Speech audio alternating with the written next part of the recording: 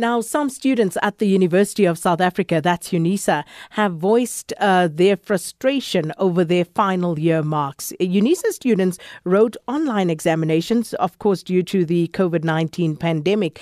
And among their grievances, the students say that the university has withheld their exam marks.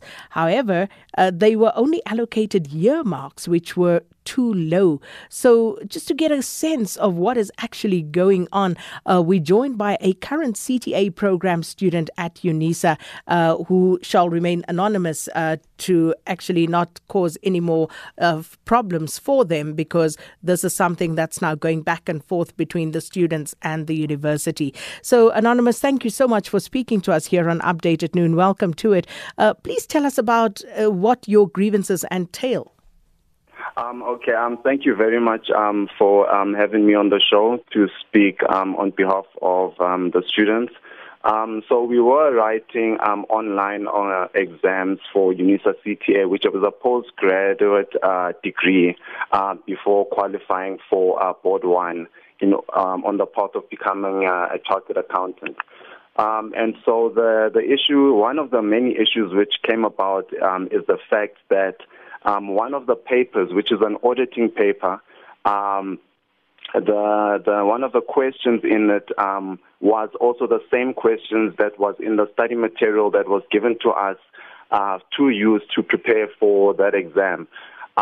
So for the sake of credibility, it means that each and every single student, whether they passed or didn't pass, means they were exposed to the same question.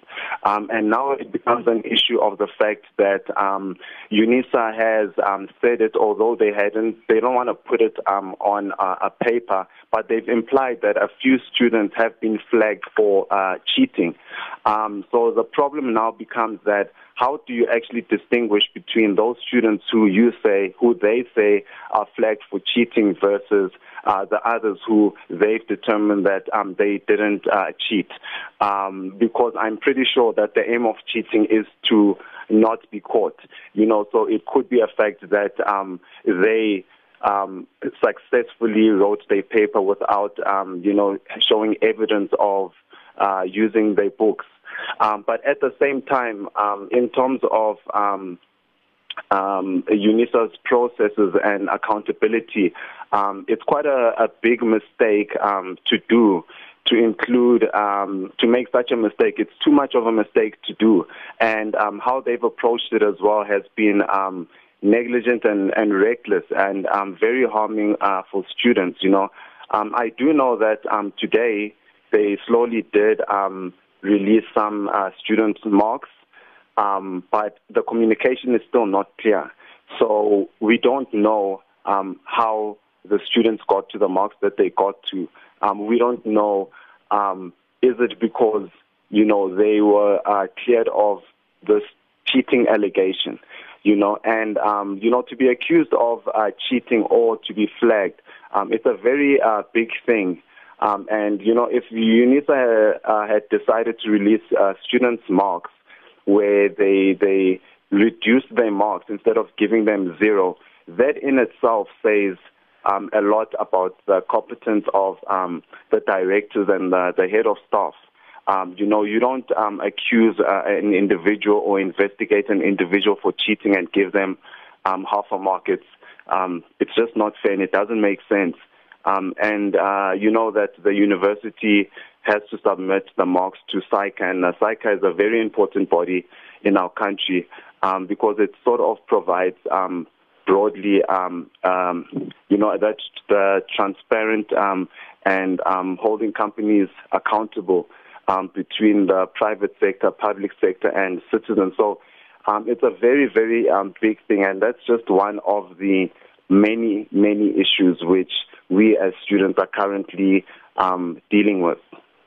So, having spoken to a few students, some of them as you have also indicated, say that the university will not disclose the actual marks. And some even said that when they asked to see, their actual papers, they were told that the university cannot show that to them. So what was your experience about this? And, what is the latest? What is the university saying in terms of justifying the marks that you were allocated?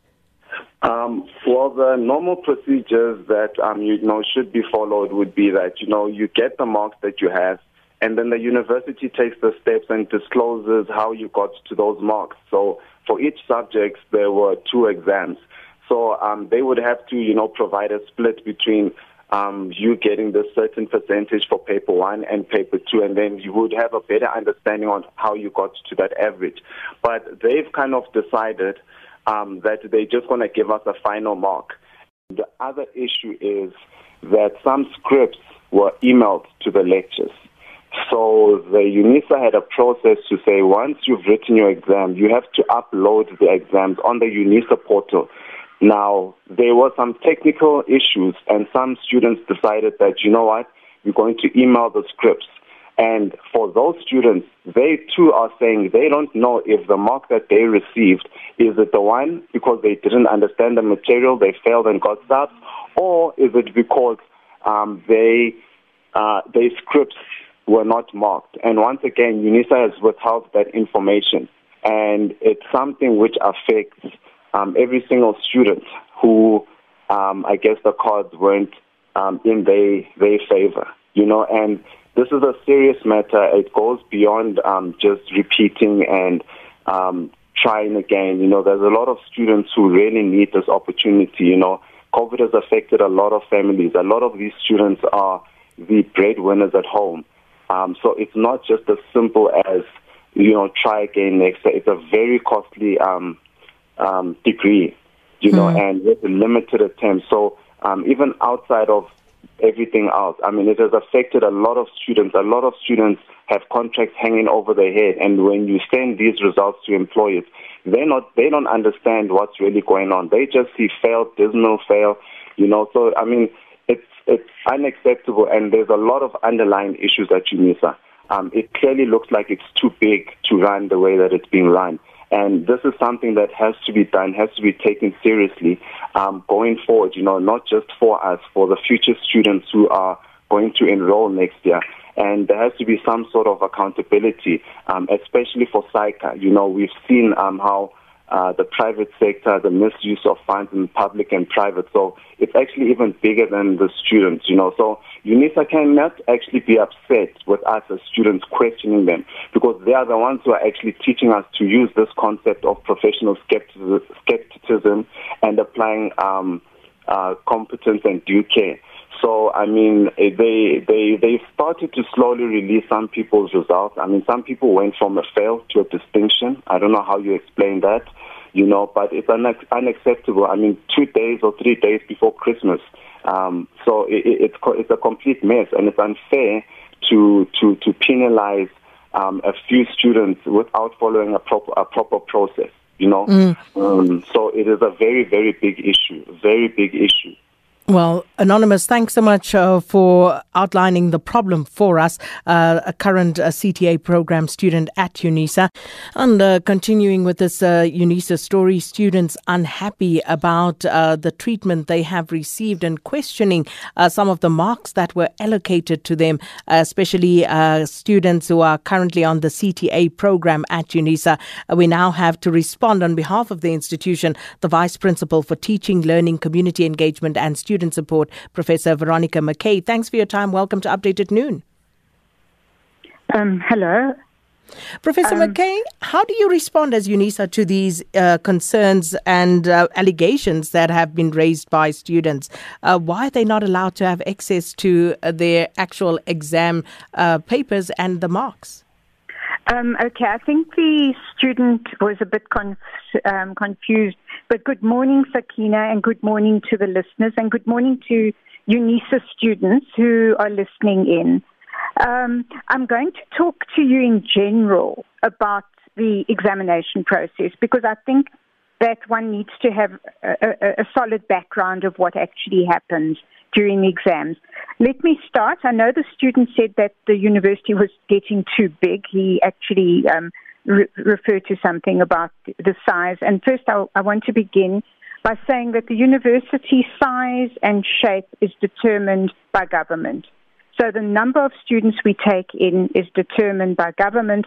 Our procedures are they're completely in line with the Council for Higher Education, and for us that is really important.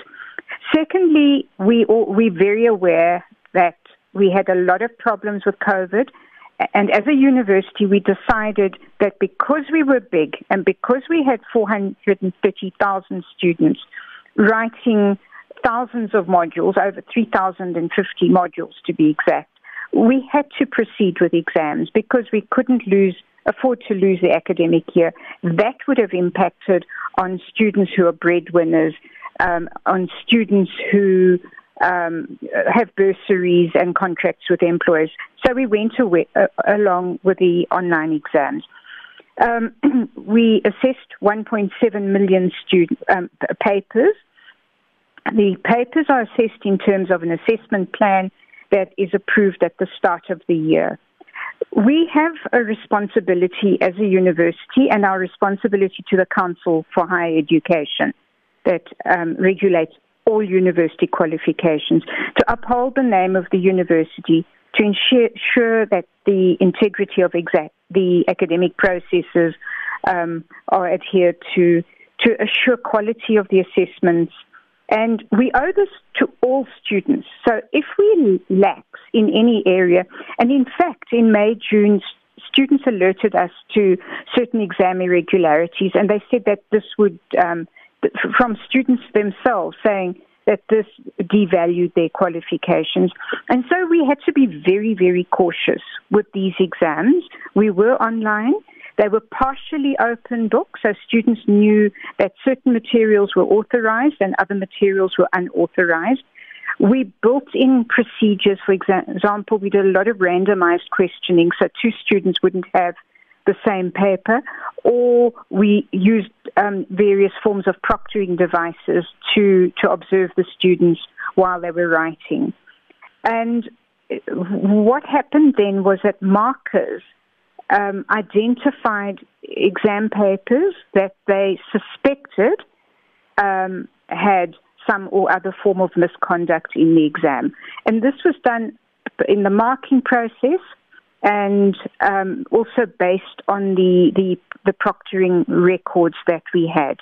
So we used evidence from all sources, and these were only flagged. And when they were flagged, the student received a 0%. Now, every student knows you don't get a 0, but that was the flag we used.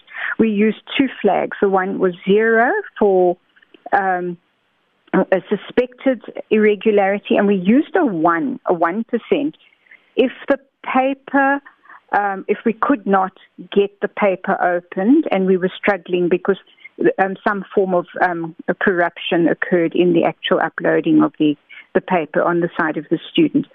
And sometimes some of those ones went into 0. However, what we did then, and I know many of the exams were already written in October, but it's taken a long time. Every single one that was flagged was drawn out. It was sent to a moderator. We had to go back to the recordings. We had to listen to each exam, and the exams are sometimes 2 hours long or 3 hours long, to see at what point there was some kind of irregularity, if it was on the tape, if they were talking, if we suspected plagiarism, we had to go back to the original source and run a comparison with that. So Professor McKay? I just want to move quickly now. No, Professor McKay, yes? Can I just say, I don't want to rush you because I think it's important that we actually do justice to what has been alleged and what your explanation is for this.